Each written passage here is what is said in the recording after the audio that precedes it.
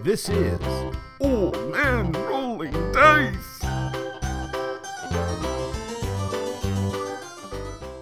This is Jason from Old Men Rolling Dice. We're here this afternoon with DM Jeremy and Judge Brian to discuss the OSR, the retro gaming sensation, and aspects of the gaming system that involves comparisons between modern gaming and the games of our past. Some of our past. So the first, we'll just introduce Judge Brian is from the Brantford area, and can we mention the Rumble Academy? Yeah, sure. Yeah. A jiu-jitsu coach. I am, yes, I'm a black belt with the Carlson Gracie team. I teach Brazilian Jiu-Jitsu here in town. So if you're in the area, that would be something cool to check out. And as well is a avid old school gamer. Or the term's grognard, isn't it? Grognard, yeah. Grognard. And I think that's from a French term. It means old soldier. It was made from the sounds that the old men of the village, and at this time they were all, vets. Yeah. And it's, I think, derived from a French word that means grumbling. Okay. The men who grumble. Yeah. So a grognard, it's kind of been co-opted into the OSR. They've kind of owned it. It's not sort of a negative connotation. Right. The guys that call themselves it would be like calling yourself a curmudgeon. Okay, like I'm a grognard. So there's a website. Yeah. It's a resource for grognards. It's a term used by older guys who role play. Yeah. Like about themselves. Okay. Like, a grognard. Like you're happy to see older guys at that. So and there are older guys here today, that's for sure. Yeah, this is true. So old school gaming, maybe we should just, for our listeners, we're not talking about Dungeons and Dragons necessarily. There are some old systems of Dungeons and Dragons that we will be talking about, like the basic expert system or original Dungeons and Dragons. But we are also talking about something that I used to refer to as a retro clone or an old school clone. Games like Dungeon Crawl Classics, Swords and Wizardry, and Labyrinth Lord. Oh yes. Basic fantasy. Would Castles and Crusades qualify? Castles and Crusades is actually the first of the ones that came after the OGL. And they just did a Kickstarter, I think, last year on that. Yeah, so I think they're Troll Lord Games, and they have a lot of product out there. I may have backed it. Okay. I backed too much. Yeah. I'm pretty sure I'm owed some Castles and Crusades when it releases. Yeah, but it's a very popular system, and after the OGL came out in 2000, that was the first. I believe it came out in 2004, and then Osric came out shortly after, and Labyrinth Lord. Because of the open license, we now have Paizo. Paizo came directly out of that open license. Right. Paizo grabbed the publishing rights for Dragon Magazine and Dungeon Magazine. This would eventually become Pathfinder and all the rest of it, Starfinder, and there's all kinds of other companies that were able to publish under that license. Anybody who likes the DM's Guild or Drive Through RPG, these are all things that came about thanks to that open license. But I didn't realize that open license is also what opened the door for like basic Dungeons and Dragons. Yeah, it really did. For almost all of the OGL games, except for one. So Hackmaster has a different story. So it's actually it's a retro clone. I wouldn't put it in OSR, but it's a retro clone of kind of a version of Advanced D&D in between first edition and second edition. Yes. And it came out of Jolly Blackburn, had a magazine called Shadis back in the 90s, and there was a 3 or 4 page comic at the back called Knights of the Dinner Table. And it was crudely drawn, but they played a fictitious game called Hackmaster, which was really first edition D&D. And the GM was sadistic, and the players were so traumatized from years of this guy just taking his anger at the world out on them. For them to enter a room could be a 3-hour session because they'd have to check for the traps around the door. They would be casting spells inside the door to see what was going on. Everything was a mimic, and and then they just would do something that you know, he would describe what they'd missed, and he'd be like, "Oh, but you missed this, didn't you?" I actually And forgot then- about Hackmaster. I had a copy of Hackmaster at one Yeah. point, and I think I sold it in a garage. Like, my problem is I pick up all these role-playing games, and then I never have time to play them all. Yeah, that's the So the I think eternal I struggle. ended up selling Hackmaster in either a used game sale or a garage sale or something. But yeah, I remember reading it and thinking it was very tongue-in-cheek. There was a lot of a lot of in-humor, and Yeah. so they did a series of modules. So I think instead of the Keep on the Borderlands, it was the Little Keep on the Borderlands. Yeah, and, yeah. and you know how it has the owl bear being fended off by the guys on the cover? Yeah. This was an owl bear like ripping people in half, right? So, but he made a deal separate with TSR or WotC, whoever. I'm not sure about the year it came out, but that was outside of the OGL, and I think that's the only license that was outside of the OGL, where they had their own. They actually had a contract to do this one game. But when they did the OGL, it allowed people to, because they didn't restrict the time. Like it was, this is the game, these are the parameters of the game, and you know, have at it. So there were some things that you will never see in another game, though. Like they retain full rights to Beholder. Yeah, So exactly. You'll never see anything called a Beholder. And They're called Eye Tyrants Yes, or yeah. okay, you know, absolutely. Deadly Spheres. And or same with their something. mind flares. Mind flayers are definitely Yes. their property.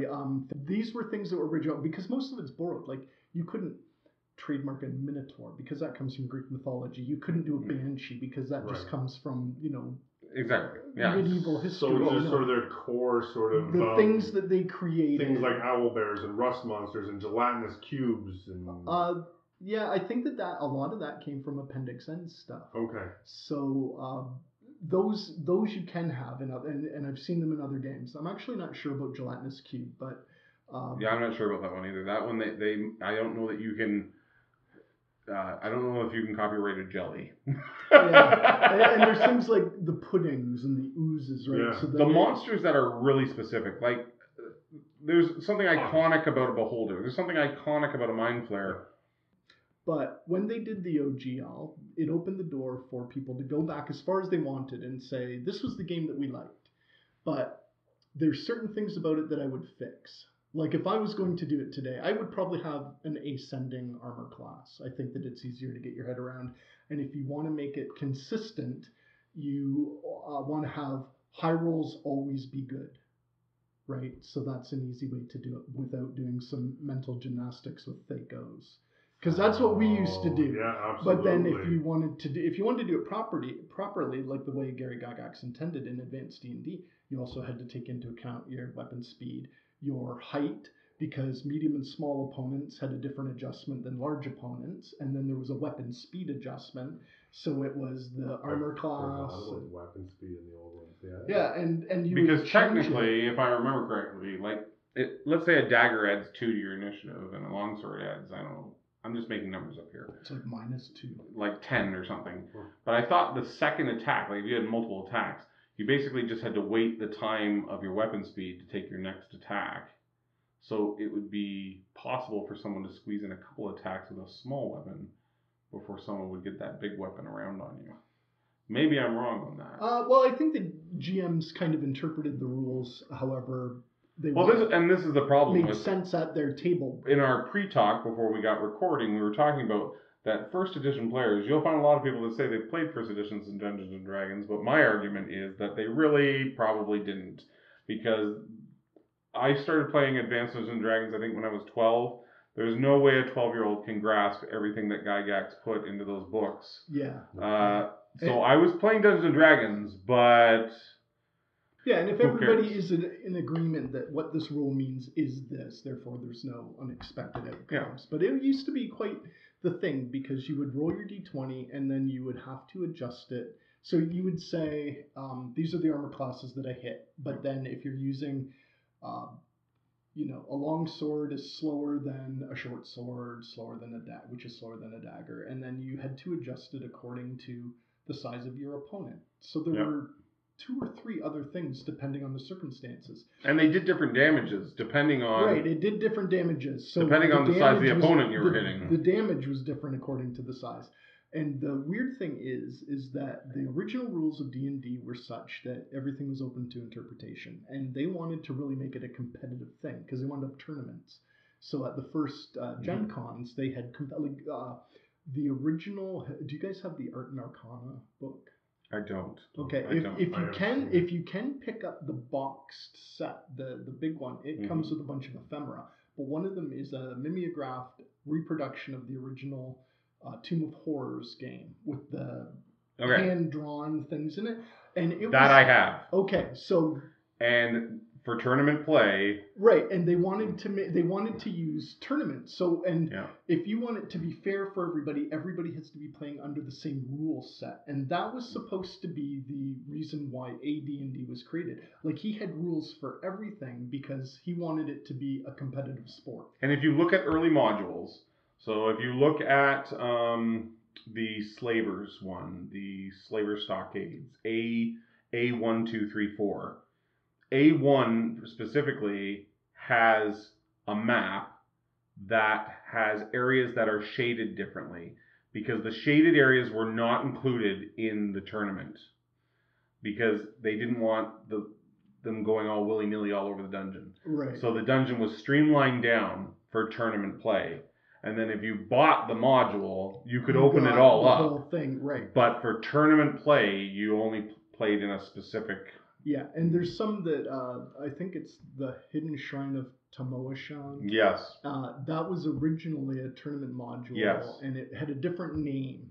But if you look at the art, like it's I could have drawn it, and like the Ghost Tower of Inverness was a tournament module. Mm-hmm. So they wanted to make it competitive, so you had to have a standard rule set. And it was also a way for Gary to push Arneson out because he didn't get author credit on any of the advanced D&D No, books, he didn't, yeah. Which is why he made the claim that this is a completely separate game. It's not based in BASIC. If you want to look, there's lots of documentaries out about that too, actually, on YouTube and stuff, about the split between Arneson and Gygax, Greyhawk versus Blackmoor, the whole bit. Nobody thinks of a role-playing game as being a competitive game, right? It seems like there's sort of competitive games in sports, and then there's this sort of storytelling, the fact that you get this Venn diagram where you get this overlap is really neat. When I was a kid, I say kid, but when I was a teenager, McMaster University, their role-playing club ran tournaments, and they ran competitive tournaments. And I remember going and competing in them, and you tried to get as far through the dungeon as possible before the party wipe came. And the party wipe always came, but it was how far can you get? Yeah, because they're all they're usually designed as they're horrible grinders. They're just like, they will chew you up and spit you out. And I had a great time. Yeah. A great time. It's a big thing of major cons. At GaryCon on the Saturday night, they do the tournament, and there's probably 100 tables with 6 to 7 people at each table, and it's serious business. And they give nice prizes too, but it's serious business for people. So just to swing us back on topic here, unless you have something else. No, it's an odd thing to think of it as being a competitive sort of game. So when we talk, so this is what we're talking about with old school games, and we don't have time to cover every old school game. Obviously, we're going to focus, I think, mostly on Dungeon Crawl Classic, as Judge Brian, that is his wheelhouse.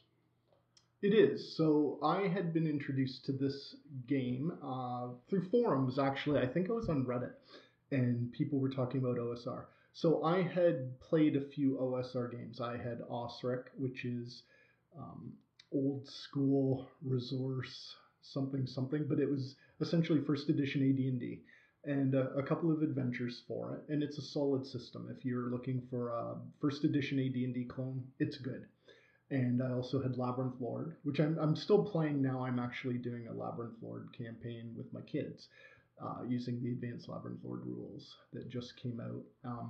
And it's a BX clone. So I'd played those, but then I wanted something that was maybe less of the basic D&D thing. And I mean, not basic D&D, but the standard D&D trope where you cast your spell and it's gone. You have to rest to recover it. I wanted something that didn't make the wizard feel like he was a one and done player. And then what are you doing? Just throwing darts. Trying to stay alive, throwing darts, use your dagger, something comes up. And somebody had recommended DCC because it's so unpredictable and chaotic. So I looked at it, and I investigated further. I read the rules, and I'm like, this looks like the game for me. And I ran a few sessions, and I think that when you read it, you think, okay, this could be fun. I see where it could be fun, but when you actually sit down and play it, and you start seeing how the classes / races interact with each other, and how the game just all fits together so well, it just hits that sweet spot for me. And I really liked that it is very firmly based in the Appendix N literature. So the stuff in Dungeon... So let's just break there for a second. Appendix N, because I like to think that I know my game, but I did not know about Appendix N until we sat down at this table here tonight. And I learned about it within the last 48 hours. So Jason was on about. So let's talk about just quickly what Appendix N is. Okay, so at the back of the very first edition, so first edition AD&D Dungeon Master's Guide, he had appendices. And the nth appendix was further reading or inspiration. I forget what it was titled, but it was a list of the books that he had read, Gary Gygax had read, that you can almost, if you read those books, you can say, oh, this came from that, this came from that. So as an example, it's kind of like grocery shopping. It was going like down grocery the shopping. aisles and picking stuff off the aisle. I like this from this. So I can tell you that the entire magic system used in Dungeons and Dragons up to today in 5th edition came from Jack Vance's The Dying Earth series of books, where a mage would just be a regular person. They get in a battle with something and they leave the battle and they feel stronger, and all of a sudden they know a spell. They didn't learn it, it just came. And when they use it, it's gone. And then they have to rest and then they regain it. That is called the Vancian magic system, and that came from that series of books. The unique monsters that you see, they came from the works of like Robert E. Howard. So in the Conan books, if Conan entered deserted temple, no one had been there for 2,000 years, and he fights a monster, that's the only monster in the world like that, and no one will ever fight it again. And that's one huge difference between OSR games and modern games, because in modern games, you fight an orc. And in OSR games, you fight the orc. Like, he's important. He is to be feared. Yeah. And that's a big difference. So I think in modern systems, like, most people are like, oh, I come from the coast and it's in this barony and, you know, it's part of this continent in the greater world. And in most OSR games, the world is small. I can recommend Robert Howard. I love Conan. And I love his, and you're right. The monsters in Conan are not, you know, there are like sort of beastmen or subhumans that Conan fights all the time. But when he fights like a monster, it's unique. Yeah, it's exactly, very unique. exactly. And it's meant to be that. And I think that the one thing that OSR games do very well is they create a sense of fear in the players that I could go at any time. And I think that that fear has been removed from modern gaming to some extent, because anybody that plays 5th Ed knows how hard it is to actually kill a character. Thank you. Like people tell me all the time, it's not hard to die in 5th edition, and I tell it's them exceedingly it is difficult to die. It's exceedingly easy to die in OSR games compared. So everything's relative, right? But in an OSR game, you start out. So if we were playing a funnel, you're a 0 level. You have 1 to 4 hit points. Whatever that D4 gives you, that's what you got. And if you go under, you're dead. And 0 is dead. 0 is not, I'm bleeding out. 0 is not, I'm conscious. At 0 is level, dead. 0 is dead. So there is a mechanic where at first level, if you're 0, you're dead. But you can do something called recover the body. And there's rules around that. So they look dead. They appear dead. But if, say this happens to me and you say, I'm going to do the recover the body maneuver on Brian's character, and the DM roll. He just looked like he was dead. He wasn't actually dead. Right? Yeah. Like, and then I'm back. Right. So there's things like that that can be done. And if there's a die roll included, you can spend luck to, you know. So everything is more like there's a lot more stress with every roll in an OSR game because the stakes are higher. I think character death is all the time. Like I talk to other judges that do CCC. And it's uncommon to see campaigns where you're talking with 5th, 6th level characters because they're either so powerful they've got, carved out their own barony in the place, or they're so gimped up if they're a cleric or a wizard from corruptions and disapprovals that they're just not doing much of anything. But it's still a satisfying game thing. So anyway, that's Appendix N was the inspiration for all of these games brought to the world. So if that's sort of our definition of what an old school game is, and what is it then? Is it the lethality that drew you to it? Or is it the nostalgia of, this reminds me of when I first started playing Dungeons & Dragons, so I like it because? So I think that's a good question, and I'm gonna respond, and I'm gonna segue into GNS theory. Okay. Because I think that's very relevant to how I answer this. But there is a nostalgia factor. So when I started playing this, it gave me the feeling that I had when I was 13 years old, playing for the first time, and just being scared, like, are you going to open the door? And it's like, I don't know if I really want to open the door. And after people play any other role-playing game, so an orc is an orc is an orc. So if you're first level, you're afraid of them. Second level, not so much. Third level, you're kind of hunting them. Yeah, you're hunting them. And fourth level, like, oh, it's the orcs, I just slap him out of the way. He dies from my back fist. And you never feel like that because everything's unique. Like this guy on the cover of Sailors of the Starless Sea, you will never see anything like that outside of this adventure. It's unique to the adventure. And pretty much everything in every DCC adventure is unique to the adventure. And interestingly enough, I remember in my old basic and advanced Dungeons & Dragons, it was not uncommon to have a unique monster in the module. In the module, right. And you would not, of course you could take it and transplant it into other adventures.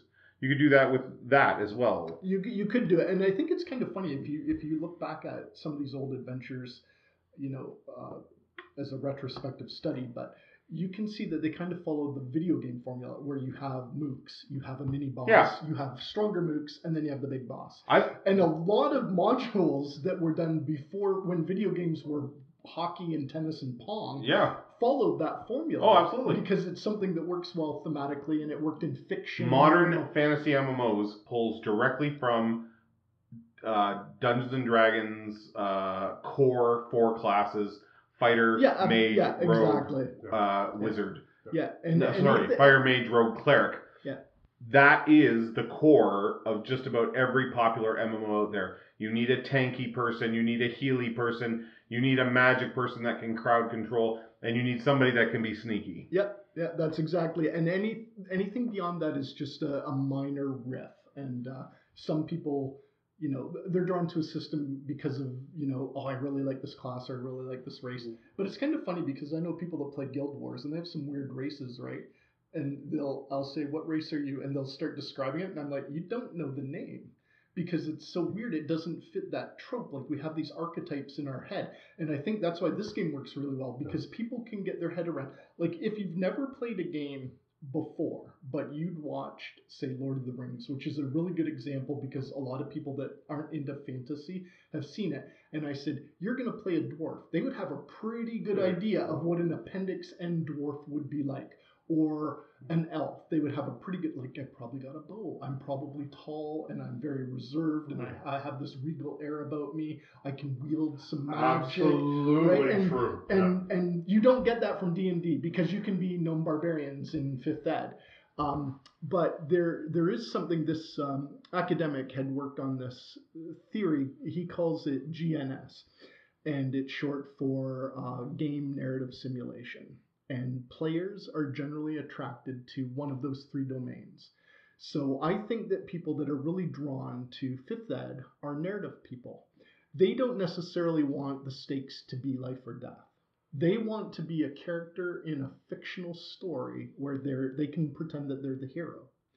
And the problem with that, if the stakes are so low that death becomes something that is remotely possible, then it just becomes a soap opera in a fantasy environment with low stakes, because you're in it for the story, and there's nothing wrong with that, right? Because I'm not making a judgment on this, but there's people that want that narrative experience. Oh no, we absolutely play with a really mixed group of people, even currently, and everybody at the table is definitely looking for something different. Right. We have an individual who wants the story to draw who wants to see what the next twist is, who wants to connect A to B.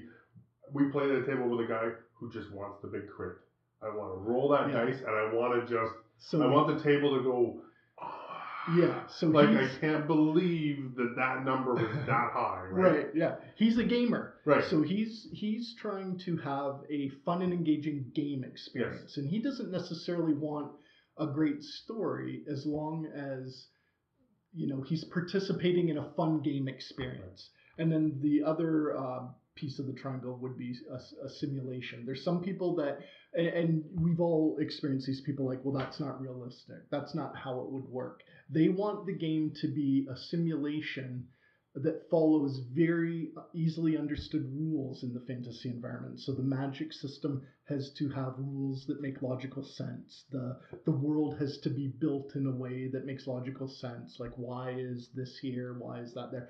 And if it's not, they don't get it. And I think this is one of the challenges of being a good DM. If you're playing D&D or a judge or a GM, if you're playing other systems, but you have to be able to provide a game experience that will hit each of those three so that everybody at your table is getting something out of it. Because if you have that gamer guy and everybody is role-playing the ball, and they're doing information gathering at the royal ball, that person's going to be wanting to stab their eyes out with boredom, right? Yes. Where if it's just kick the door down, kill the monster, count the treasure, the people that are after the narrative experience are going to have a less than ideal experience. So I think that where this fits in with the OSR is when the game first came out, it was a fun game. It came from wargaming. These were war gamers. And they said, okay, instead of this one guy being 10 soldiers, what if it's just one guy and I control just one guy and I go through this whole thing? And they were playing a game, and this is a game, and you don't get as attached to your character. Like, you don't do backstories for this game. But the modern, what I will call the modern Dungeons and Dragons player, the modern 5th edition player, kind of doesn't see anything in that's fun for them, because they want the soap opera. A character death is like a huge event at the table. Yeah, it's very traumatic. I get that, but I think I look at it more like pizza and burgers. My pizza might be my ongoing game. That's the character that I'm developing. I'm in a huge part of it. But at some point in time, if I'm going to do a one-off 5th edition level 9, dude, it's not worth trying to even figure out my character class for that 4-hour block. No, I agree. In terms of a one-off, for a 4-hour night with 6 guys around the table and some beer, I'm really liking the sound of this Dungeon Crawl Classic. Yeah. And I'm totally sucking up because I really want to play this. Yeah. So the interesting thing about this game, and I had Bill play in a group with me, and he ran through this. And this was the first adventure that I ran him through. So he had 4 characters. And 2 of them ended up being dwarves. He made 1 male, 1 female. And they were brother and sister. And awesome. He had 4 other characters. So and there were some other people around the table and they had their characters. But he said, what do I do about backstory? And I'm like, your funnel is supposed to be your backstory.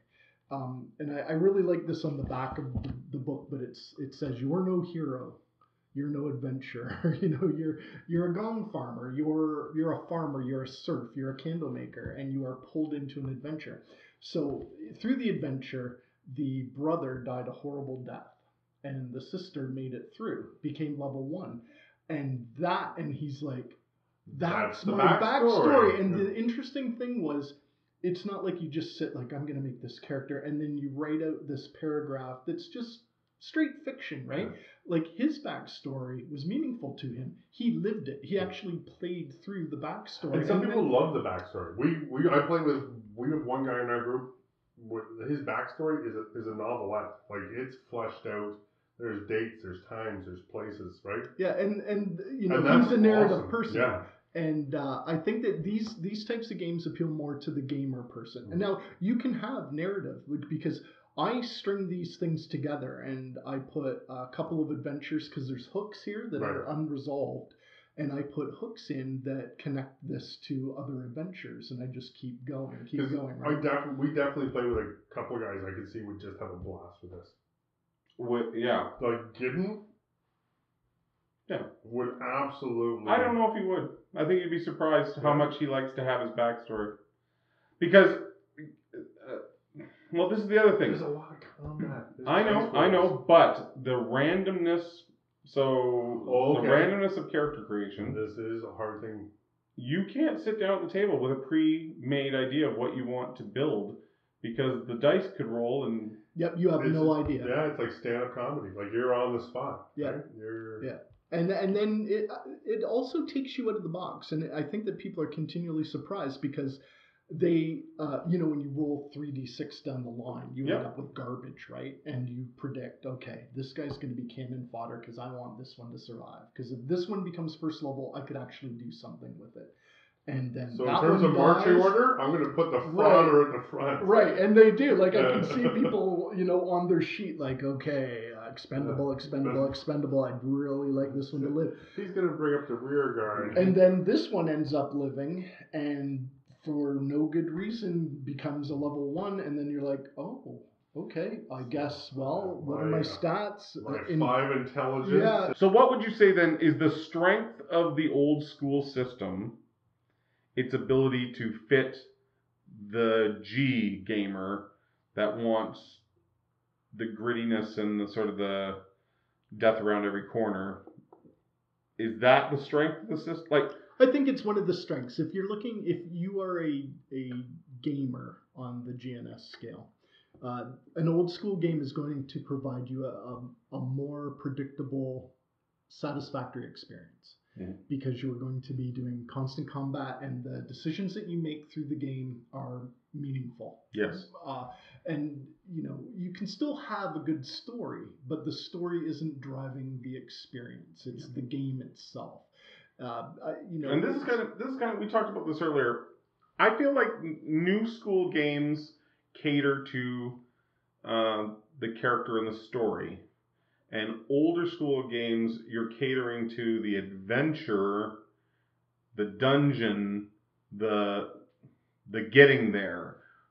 Like, today's games focus on the individual as a person and what are they all about. Absolutely. I think people are projecting themselves and maybe even exploring different parts of themselves through their character. So when I think but the old school game is like, these are just my stats, and I'm here to kill shit and chew bubblegum. I think it's possible to be both, though. I mean, it's possible to go, tonight, I really can't wait to build this character that I've been working on forever. But other nights, instead of setting up a mini game, why don't we just crack open this?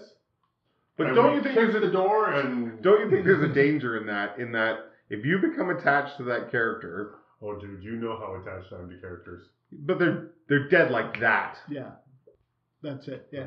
I described it to my characters, and I've compared it to Doctor Who. So if you watch Doctor Who, the episodes don't really matter, and it doesn't really matter who he meets or whatever. If you're a long-term viewer, at its essence, the Doctor Who series it reveals a little bit of insight about Doctor Who.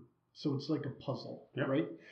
So every season there's a story arc, and he does things, but it doesn't really matter in the big picture long term. It's every episode.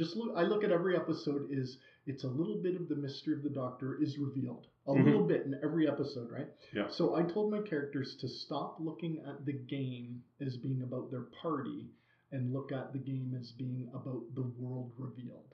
So it doesn't matter what character they're playing. They're finding out a little bit more about the world. I think that's a great way to look at it. The world is the focus, because it doesn't matter what characters you're playing or... That's going to be tough to get your head around, though, because, really, right now, shift.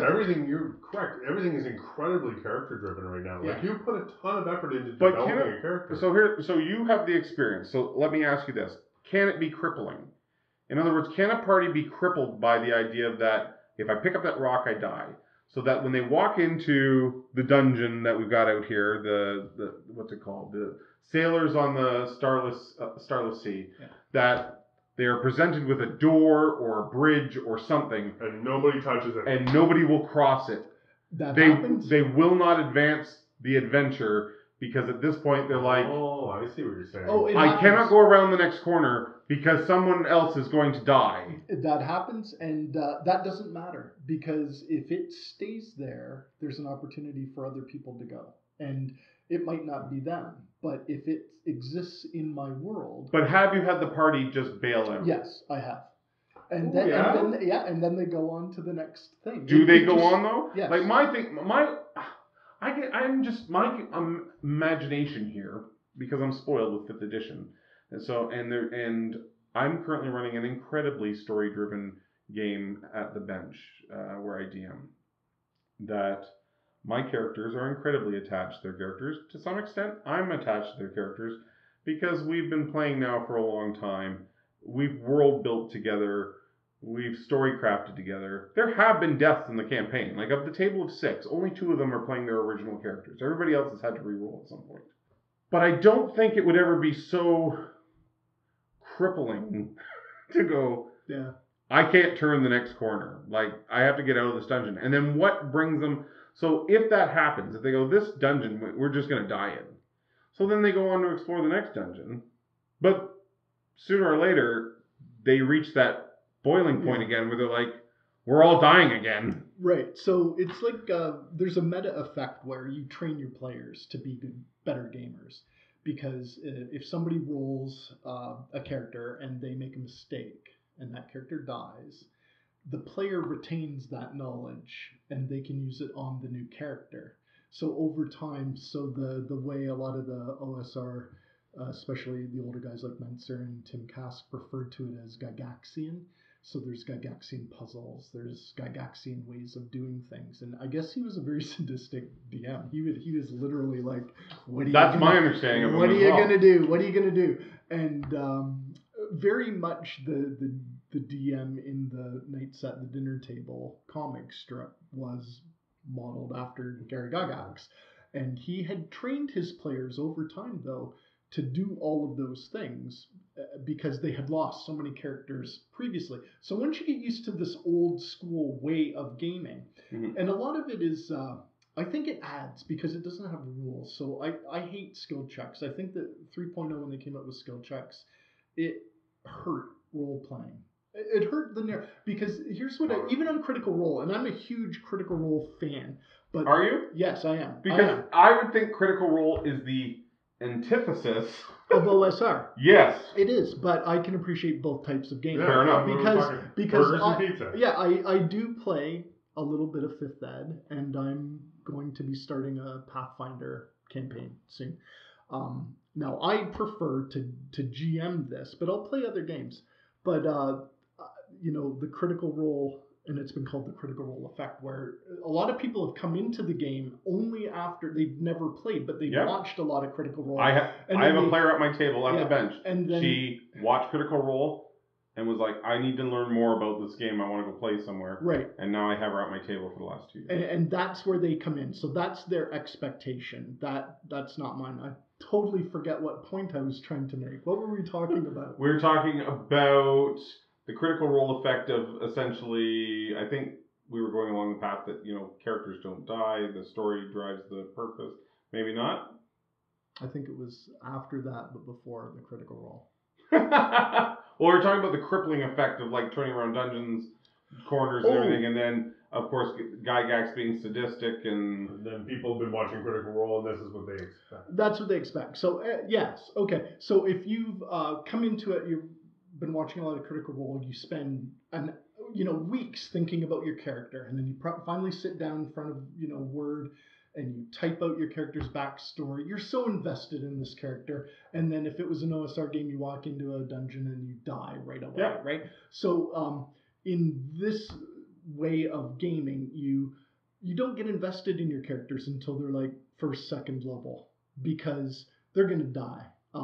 And it's just a different approach. But it's not like when they get to first or second level, they're not going to die. Yeah, but you don't get attached to them as much. Fair enough. I mean, that's why they do the funnel. I mean, the purpose of the funnel is to train you in how to play an OSR game like this. And because here's my comment on the Critical Role thing. Critical Role if you really want, it comes from a place of acting and improvisation as opposed to gaming. So improvisation has a rule where like someone can put something out there into the world and you build on that. Right. So it's yes and. Yes and. So your character dies. Yes and. Mm-hmm. Whereas old school games, your character dies, you're dead. Right. It's over. Yeah. Whereas in a Matthew Mercer game, Critical Role, you have the character suddenly meet, your character died. Yes, and you meet the goddess of death. And she sends you back with a purpose to do this. Not today. Exactly. But it comes from that idea of that you're doing a story and you're just building off of what your improvisational partners are giving you. Right. I think players need to know that they can always make another character. And that second character will be just as fun to play as the first character. And it's not about them. Like I have tried to tell my players that the focus of the story is not the party, it's the world. It doesn't matter what players are in the party at that time. If you die, another player will come in and you will learn more about the world. And that collective knowledge is retained. Oh, that's what we were talking about. It was how because Gygax's games were so deadly. Yeah. His players got very good at avoiding all his little tricks. The 10-foot pole scenario. The 10-foot pole. Oh, that's where I was getting into the narrative. All of the skill checks. So this happens in Critical Role. Is he'll say yes. Yeah. He'll say, I want to look for a trap. Okay, roll. Okay, I get this. Well, so you're feeling around the box, and then you notice that there's a little something. You see a pin sticking out, and you look, and it's got a dot of fluid on it, and you think, oh, that's probably poison, but because you rolled so well, you avoid that. Mm-hmm. Okay, that's not the OSR way of doing it. No. The OSR way of doing it is, I'm going to check for traps. And thieves were not in original D&D. They actually came in the Greyhawk or Blackmore supplement. So the first one was just the basic classes without thief. But it would be, I'm going to look for traps. Oh, okay. How are you looking for traps? No. And there would be this conversation. You would spend your whole time poking everything with your dagger. You never used your fingers. Yeah, you never used your fingers. And that's where the narrative stuff comes out. It comes out through the role play. Like, okay, how are you looking for traps? Okay, I kind of, I do a perimeter check visually. Okay, you don't really see anything. Okay, I take the flat of my blade and I just lift it up on one corner. Well, what corner are you lifting up? The front left. And you have the thief actually go into the minutia of how they're doing it. And then say there was a trap, right? And you think, okay, the things that he is doing, he could find it. Then you have him roll. But if he isn't doing the things that would give him a chance to actually detect the trap that's there, you don't let him roll because he's not doing the right things. Just like in the old days, we had that 10-foot pole and we were poking the floor every 10 feet. Yeah. Because you knew. You literally should have hired a henchman to carry 10-foot poles. I got one in memory. In first edition, I remember campaign, we had a wizard with a toad named Thwap, which he would cast Stone Skin on and throw him down hallways, hoping that Thwap would trigger the traps. Yeah, because you had to do that. And now do people do that we now? Had a round rock the size of a bowling ball. We would sometimes roll down a hallway before we would go down. Yeah, you'd cast continual light on. So we had a discussion about social skills specifically, but it applies to all skills. I think there's DMs out there that even though the skill checks are there, they're not playing with them from a standpoint of they know in advance, I want the players to find that trap. So the player rolls. He rolls crap. The trap still somehow gets found. I've witnessed it in games that I've played in. I've rolled horrible. I like to think at least I have a very good grasp with the 5th edition rule set. I play it weekly, sometimes multiple times in a week. And I am not one of these people that are wishy-washy about the rules. I'm not going to go as far as saying I'm a rules lawyer, but I read my rules. And they should, there are certain rules. A roll below a 10 really shouldn't do anything for you. So when I roll and I go to my DM, I got an 8. I'm expecting to get nothing back. When the DM still gives me stuff, I start metagaming in my mind. I'm horrible to other DMs. I don't say anything to them, but I'm still working it over in my mind. They gave me that information. And if it's not misleading, I love misleading information, but if it's not misleading, I realize they shouldn't have even asked me to roll because they wanted to give me that information anyway. Right. So the dice rolling is an interesting thing that you bring up too. And I'm glad you did, because I hadn't thought of this as something we should talk about. In OSR gaming, all rolls are generally in public. You don't play with a screen. I play with a screen, but it's just to hold my notes. All my rolls are done. And this is because when DMs roll behind screens, they do have a tendency to fluff for the story. We've actually had a massive discussion about exactly the on and off. And if that's the case, why roll at all? I believe that's the exact statement he made. My argument is that DMs just ask for rolls, and I get people like to roll their dice, but DMs right now are asking for rolls when they don't need a roll. Passive perception in 5th edition was built so that you don't have to roll, because perception is the most overused piece of garbage skill out there. Right. And that kind of is a holdover from earlier editions where you had things like spot checks and stuff. Passive edition, in the game. Here's what the perception check is created because players lost trust in their DMs. And they felt, this is my opinion at least, they think DM Jeremy is fucking me over. I should have known those goblins were there. But because there's no rules for knowing, it's just, is Jeremy going to tell me the goblins are or not? It's the same as with the trap example. I told my judge that I looked around that box, and he still didn't let me see the needle with the poison on it because the judge was looking for something else. But so now they're like, so I want a rule, and we're gonna do a skill check, and if I roll well in that skill check, you're not gonna be able to hold that information back from me. I really think that's where skill checks came from. Yeah, it's because. Do you think maybe it came along too just to speed the game up? Because I mean the amount of time it takes to roll a skill check as opposed to role playing or describing it as scene simply moves your game a lot faster. I think it came from player and DM conflict. So a skill check is no longer a bias. It's strictly, you didn't make the roll, dude. I saw the die. You didn't see it. Yeah. Or I made the roll. The other thing that I think that skill checks brought about was, oh geez, I just went mind blank here. Give me a second. No, that's okay. We'll edit all this out. The other thing that I think skill checks came about was there was the rule so that there was no arguments, and there was, in character player versus character sheet knowledge. The argument of there's no way this is a dead end. No, there has to be a secret door. My wizard has 18 intelligence. Right. I'm not that kind of IQ. You're asking me to figure out puzzles. My wizard should be able to figure out these puzzles. He's more smart than me. We've talked about this. You know how I feel. Well, we're going in circles here. We've done these discussions before, but I think that's where all those skill checks came from.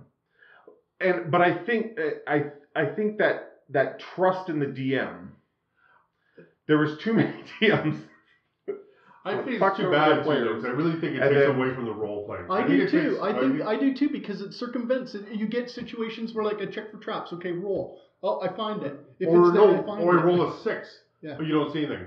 Well, I'm not about to open that door. But it also because I know that if it was there, I didn't. It also does this. It also does this to the dungeon.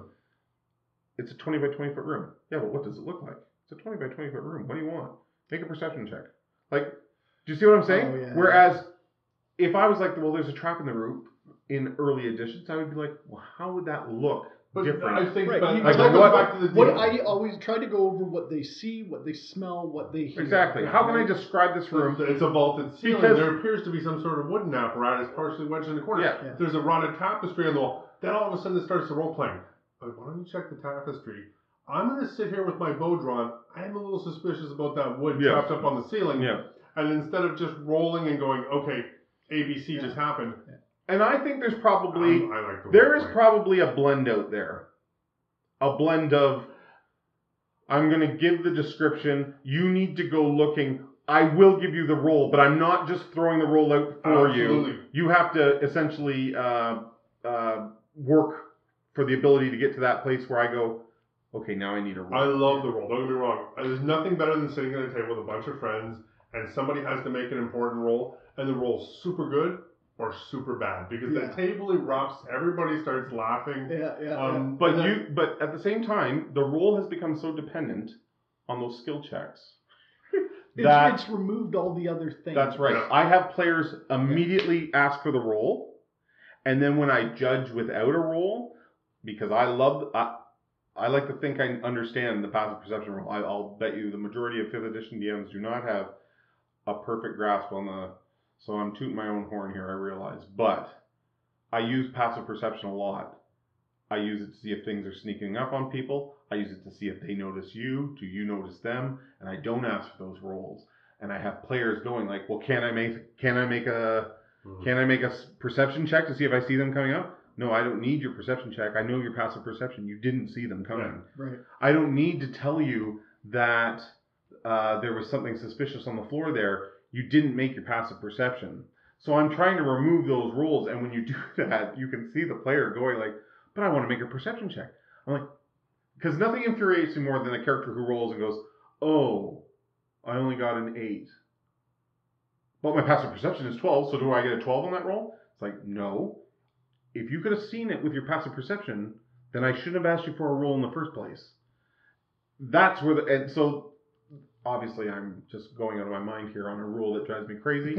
But that idea of the skills coming in and changing how the game was played is valid. I had a very long conversation with somebody just this weekend at Gamehole, and he hates Monty Cook for bringing in skills to that because he said that's when he stopped playing that D&D. And proficiencies had kind of come around in 2nd edition. But you're right, Monty Cook in 3rd edition did the whole skill, and it was silly because OSR used to cover it this way. So describe something like what's something that would have a skill? Horseback riding, right? Mm-hmm. Agility would cover it, like your dex in like Labyrinth Lord or something. Yeah. So passive perception would be tied to your intelligence. Like detecting the passive chance to find a secret door in DCC is tied to your intelligence. Like you have attributes, and the weird thing is we were asking for rolls on those long before the proficiency system. We did right from the beginning. Like I want to lift this rock. Well, it's right around what you need to lift it. So I'd like you to give me a 20-sided and tell me if you get under your strength. So I have a 15 strength. I need 15 or less. Then I would go. You pick up the rock. You pick up the rock. Yeah, that's how that in Labyrinth Lord today. That's the rule in it, and they just codified something that everybody had been doing. But if you have like something that's like reasonably difficult, is it like a DC 15, right? In most systems, right? Mm-hmm. So if you have an 18 in your attribute, you've got a +3 to any skill check. So a DC with a that's in Dungeon Crawl Classic, a +3. Yeah, for an 18 strength. Is it? I believe the bonus to hit and damage. So DCC is not like old school where it's like if you're above 13 you get a +1 and if you're below 8 you get a -1. That's all there is. No, basic like BX had +1, +2, +3. What am I thinking of then? Labyrinth Lord does it that way too. Yeah. So I think it's. I think Sword and Wizardry does it 13 and up is a +1 and 8 and down. Swords and Wizardry is based on the original D&D. Yeah, it's based. So Swords and Wizardry, Black Hack, and White Box are all based on the original game, the 3 little booklets. Mm-hmm. And then there's one called Blue Home. We hadn't talked about that yet. That's based on the Holmes Blue Book Edition Basic. And then Labyrinth Lord is based on BX. Mm-hmm. And there's a bunch, actually. It's hugely popular. There's a guy, Jason Hobbs, who has a podcast called Hobbs and Friends, and he's been doing a long-running Kalmata, like a West Marches game, using the BX rules. And he runs it at cons. He was running it at Gamehole. He runs it at GaryCon every year. And he has a Twitch channel where he does it using Fantasy Grounds online. You just... sit in on the game.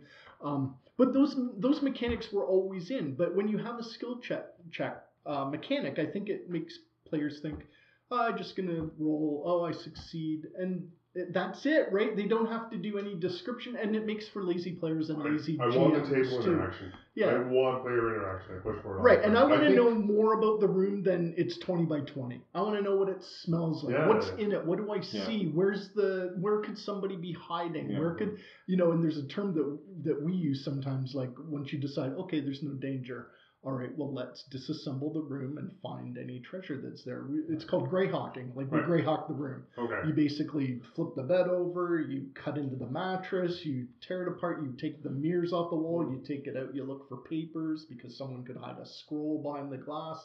You know, you greyhawk the room. And that came from old school gaming because... But does that ever become old? Like, as an old school gamer, does the idea of just, there is a formula for breaking down a room, and you run it. Well, it's like the formula for opening a door. I check for traps. I listen. Yeah, I think it's the novelness of the encounters that keeps it fresh. So OSR gaming, because it is firmly based in Appendix N literature, the things that you find in that adventure are unique and you'll never find it. And you have no idea. When this jumps out at you, you have no idea what the stats are. You have no idea. You don't know that it can cast a spell, fly across the room, mind control, spit acid. Right. It's like, what the hell is that? Yeah. And why is it coming straight at us? Let's throw that Elven Glassboro up front. His stats are horrible. Right. And in DCC, and I think this might be unique to the OSR games, but you are supposed to introduce players to extraplanar encounters right away.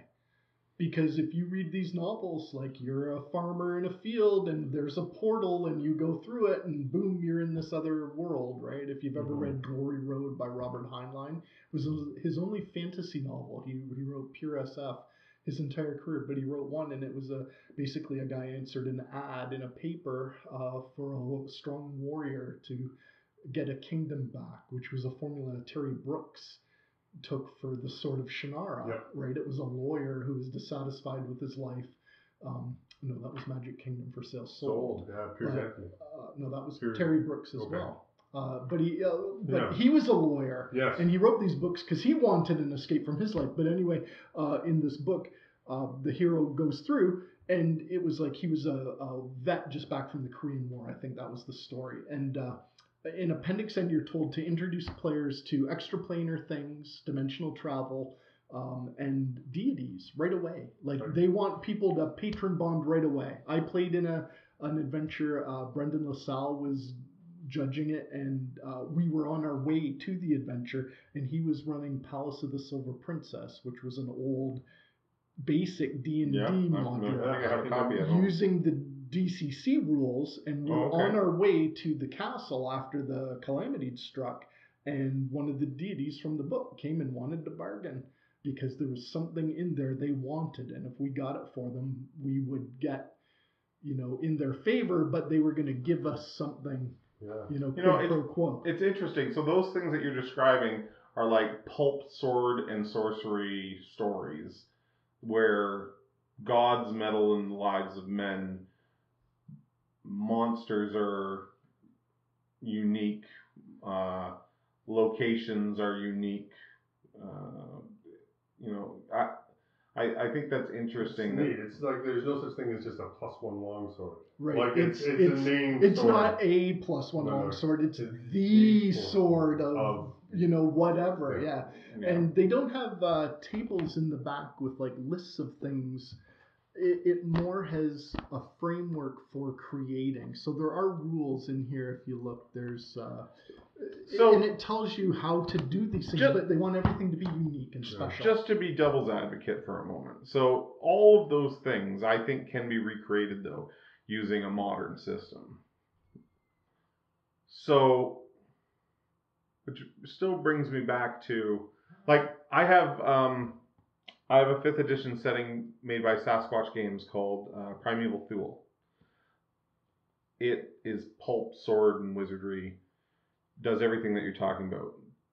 Dimensional beings, introduce the uniqueness, role play the world as opposed to the character. It still uses the 5th edition engine. So I guess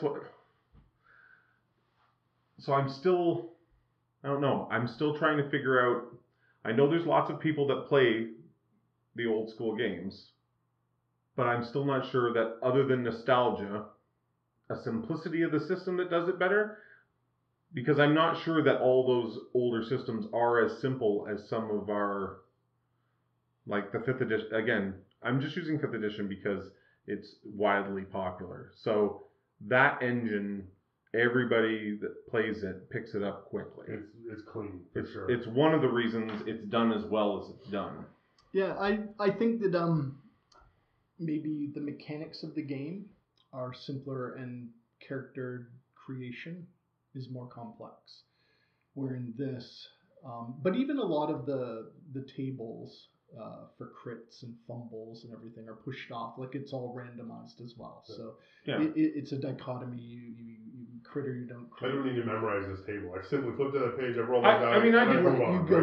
I do agree that I feel like the things we talked about, like the focus on the world. Mm-hmm. Build the world. It doesn't matter what character you're playing, right. You can still explore this world. So is your question, could you play a game like this using 5th edition rules? The answer is yes. Yes. Because at the end I already of the day, feel like, I feel like I know that. What I'm trying to figure out is, there is, like, if you had your choice, hey, we're going to do a game night, we're playing a role-playing game, we have a group of guys coming over. One night, though. Because that's the factor for me. This would be high on a one night? Okay. DCC strikes me as being able to handle the episodic nature of one-shots. Beautiful. But if I'm going to be more playing interestingly than 5th edition, campaign, I'm more interested in putting the time and effort into character development because it's an investment of time. It's something I'm going to be going back to. But can you, could a DCC or any, we're focusing on DC because Brian knows it well. Could we do a 1-year campaign? Yes. Where I'm playing the same character likely for the full year, though? Like, if we had a how lucky do you feel? That's completely dependent on how well you roll and... if we had half a dozen people sitting at the table, if we had half a dozen players sitting at the table, after a year's gaming time, is it likely we're all playing... the same characters? No. Is one of us maybe playing the same character? One of you might be, yes. But that person would be one of the most powerful beings on the planet after about a year? Yeah. Because when a DCC character, it gets to be about 5 or 6. Yeah. Because they all have very unique. So, for example, halflings at first level can dual wield. Mm-hmm. They roll 2 16-sided dice to hit with each. Dwarves get 2 attacks. Someone out there's mind just got blown when you said 2 16-sided dice. Oh yeah, because they use the Xochi set, so it goes from a D3 to a D30. This sounds interesting. 14 dice. I had never seen these sets. Oh, I should have brought my dice. Hold on. I went down to Adepticon. Okay. And there was a table set up. It was not Goodman Games, but they were selling these crazy dice. Yeah. And I was like, boy, my kids love playing with my dice. And I was like, I'm going to buy them each a set of their own, and these look amazing. So my oldest son is now playing D&D, and he comes to the table. He's got like a 30-sided dice. He's got like a 24-sided dice. And people are looking at him like, what are those for? What are those for? They're used to like the 7 normal dice, right? Where, you'd have to... But even with the 7 normal dice, like I always call the 12-sided the red-headed stepchild of the dice family. That's a shame because aesthetically it's the nicest looking dice. I think it's gorgeous, but it's a Zweilhunter, right? Yeah. So but it's used in DCC a lot because that's the 2-handed weapon. Well, you maybe sold me right there. Yeah. Dwarves at level 1 get 2 attacks. They get their primary weapon and a shield bash because you're a sword and board fighter if you're a dwarf. If you are a wizard, you can cast at will. So when you throw your magic missile out, unless you roll an 11 or under, you can just keep throwing it. And your spell check roll is your D20 plus your level plus your intelligence bonus. So by the time you're 4th level, that's D20 plus 4. Say you get an 18 intelligence plus 3. You're throwing nukes. And it goes up to 30, I think. At 30, you throw... Yeah, but what happens when you fail? Okay, so you can... Usually it's just lost for the day, so you can't cast it again. Oh, okay. So you have drained that resource. You're just... you goofed it up so bad, it's gone. Now, if you fail really low, you have to roll to see if you get a minor corruption. And minor corruptions are minor, right? You get pustules, you get acne all over your body. That's actually my favorite part of the system that I've read. Like when I read through my initial sort of just reading through, I love that idea of corruption. And actually, when I brought that up to other role players who know nothing but 5th edition, They're like, oh my gosh, wouldn't that be great if like your wizards, you know, on a one. Well, you are dabbling with things that people are not meant to dabble with. Yeah, Magic is dangerous. And doesn't that set powerful. I mean, I think that sets a great tone for any campaign. I realize that like sort of 5th edition Forgotten Realms, everybody can, like Magic is just, a peasant could have a magic broom that sweeps up their house. Like that's the weird thing about just having this massive array of cantrips at like level 1. I don't know how anyone dies of a disease in the Forgotten Realms. Yeah. There are so many clerics. Yeah. Like, just go and get your disease. 5th edition to me is like World of Warcraft, where you're a very high level person and you look around and you see the thousands of other high level people. Oh, it's high fantasy. Because magic is super common, it's well understood, where in these games, magic is scary, it's super powerful, it's wielded by crazy people that have agreed to accept the cost of when things go bad. And the way clerics work in this game is they're essentially spells as well. Like mechanically, that's how they work. So it's at will. So your first level cleric, if he has lay on hands, it's at will. Well, he does have lay on hands. It's at will. So he can just keep doing it, but if he rolls an 11 or under, he's threatening deity disapproval. And if he rolls really low, he's shut off. He can't even communicate with his deity. He has to do an atonement. And I had a cleric who rolled 3 disapprovals in a row in one game, and that atonement quest led into the next adventure. Well, it's nice how you can tie that in. So you just tie it in. I'd like to see more of that in our current game. I love when there's sort of that your deity's not happy with you, or in 5th edition you're a warlock, but your patron never shows up or asks anything of you ever. It doesn't make any sense. It doesn't make any sense. Yeah. No, I don't think that ever happens. We don't have a warlock in our group for me to play around with that mechanic. But we did in the previous But game. I have had warlocks. Yeah, I would be like, have their patron be like, hey, here's a shopping list. And I'll see you the next time there's a full moon in this glade. Let's have this stuff done, okay? Yeah, and patrons in this work like Shilba of the Eyeless Face and Ngabel of the Seven Eyes from Lankmar. They are, you know, they're constantly involved in your character's development, but they've got something over you. It's quid pro quo. So I just got Lankmar over the weekend. It's just been released, so I'm interested to pop it open because I devoured the Swords Against series when I was a teen. I just reread Swords Against Death recently, and I reread it every few years. It's such a good There are so many people that have not read those books, and I was one of them for a very long time. And then I like reading Neil Gaiman, and Neil Gaiman is a big Fritz Leiber fan. And I was listening to something in Neil Gaiman, and he recommended these, and I had heard of Fafhrd and the Grave Mouser before. Iconic. But I had never actually gotten into them. And then I started. Had a lot of time on my hands as I drove back and forth from work, and I started listening to them on audiobook. And they changed the way I DM. Like those stories and those ideas that come out of those stories are of some. There's probably 2 authors that have really influenced my DMing. Fritz Leiber for sure is one. The other is probably H.P. Lovecraft. I have a huge Lovecraftian crush. Yeah. Anything sort of some sort of otherworldly terror, I just love putting in my games. I mean, it's gotten to a point now that like I've had players call me out on it. Like, there's always Lovecraft in your games. I'm like, well. There's always Lovecraft in these games too, because it's supposed to be scary. Like, if you think like you're a farmer and you know nothing of the world beyond 5 miles, say, and this game, there's instructions in the back about world design, and making that dichotomy between modern games where you know the world. Like, you can get a big map of the world and everybody knows the world and where their character and they've traveled here. It's part of their backstory. And in this, like, you all know the people that you start adventuring with, because you don't know anybody beyond your little village, right? Yep. You're farmers. You don't know anything about the world beyond. It says make your world small, and to think that person is going to go and there's something in the cave down by the river and you're going to go there, that should be terrifying to a person. Sure. No. And in most role-playing games, it's like, oh, here we come, level 2. And in this game, it's, I'm going to die. There's a good chance I'm going to die. It's almost folklore-y in that, like, everybody knows something lives in that cave by the river. Grandma told me about it. My mother told me about it. It's been passed down. Something lives in their cave.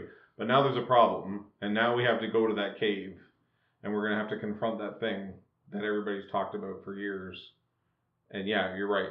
There's some kind of gut check before you can step into that cave. Right. And the fear should be in the players, like whatever action that they take. And that's why I roll out in the open, because I want them to know that death is imminent, and I'm not going to do anything to cut that off. Because if I was going to muff rolls, why roll at all? Just tell the story and role play everything. You can role play combat, right? You can do that, and there are some systems like Amber back in the day had a diceless role-playing game. You worked everything out through other mechanics, but mostly role-playing.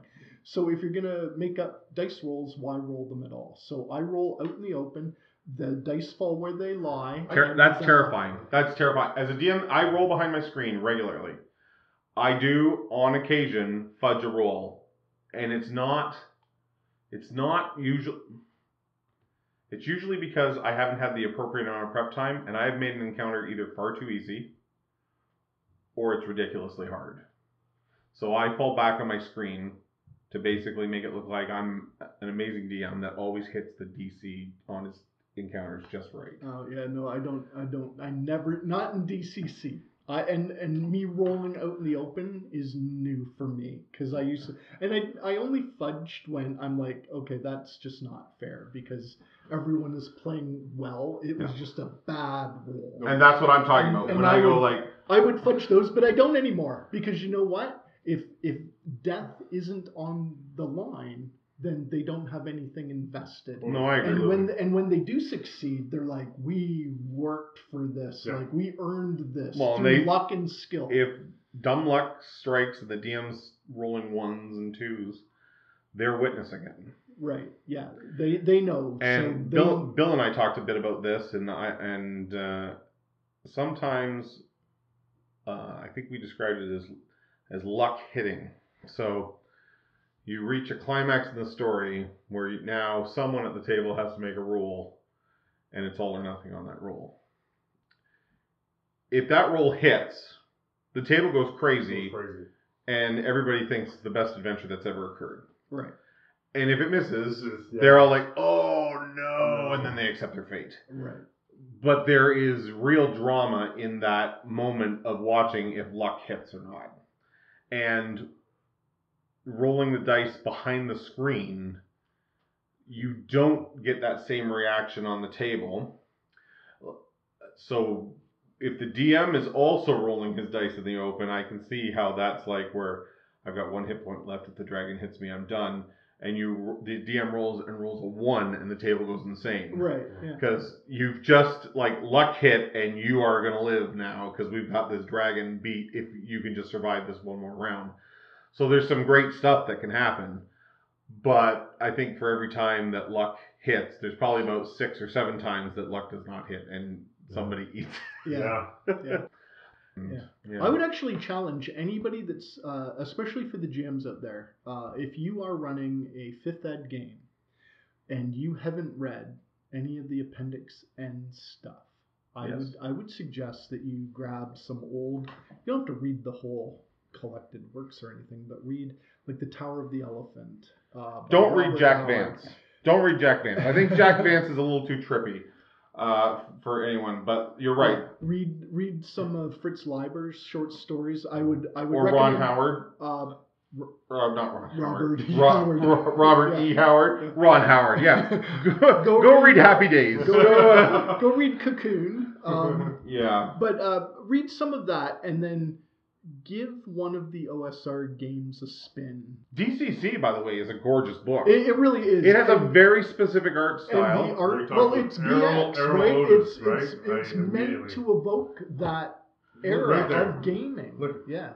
So we are hoping that Brian will come and do a run through of our Old Man Rolling Dice crew, and we would love to play a game, and then sort of that would be really fun. We will of course we'll of course publish this, and everybody can listen to it. But I think it would be neat to then have a group of guys that I would say have played. Most of us have played at least a couple different systems of D&D through the year, a couple different editions.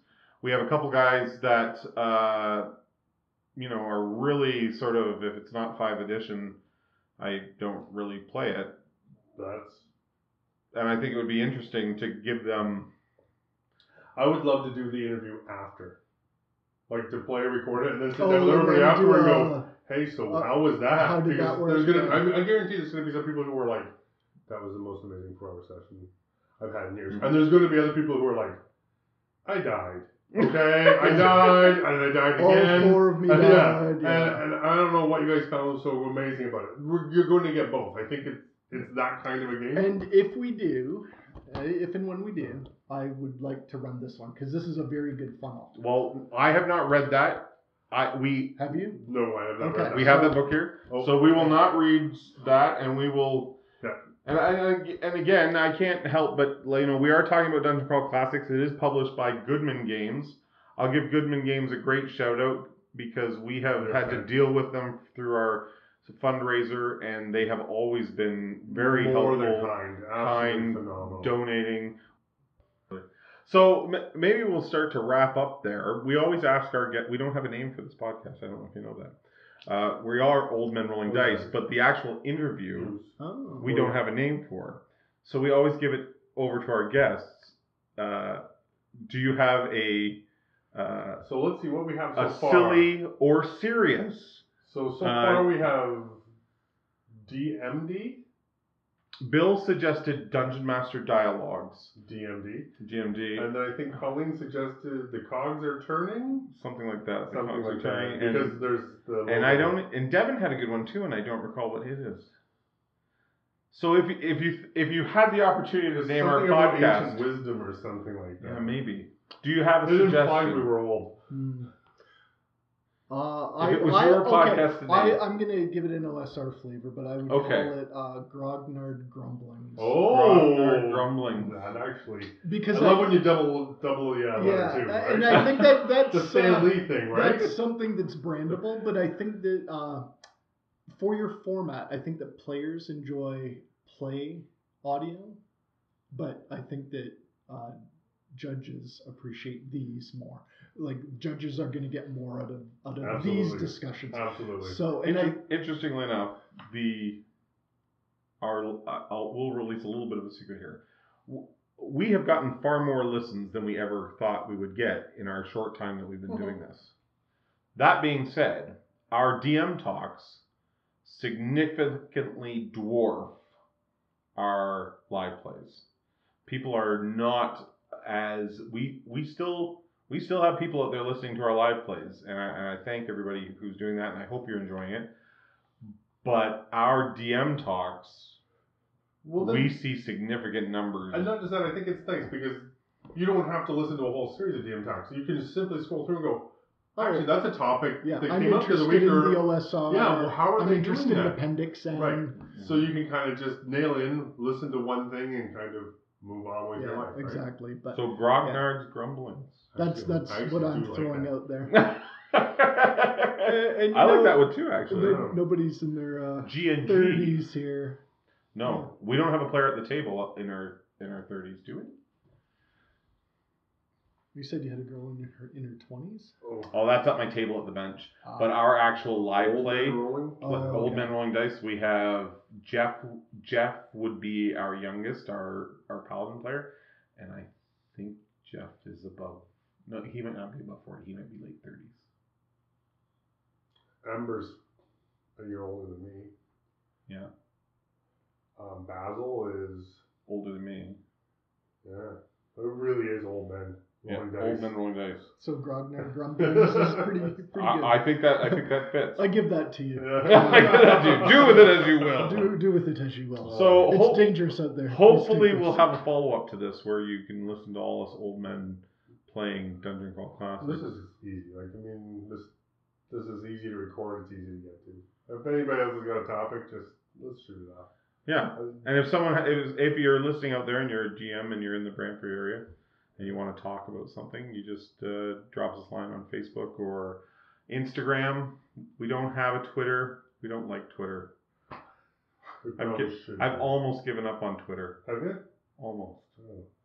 Almost. But if you're only on Twitter and you want to get in touch with us, you can check out DM Jeremy. We'll get you to me and we can get you on the podcast. That it? I think that's it. Is that it? We always end with good night, Dick. So good night, Dick. Good night, Dick. Good night, Dick.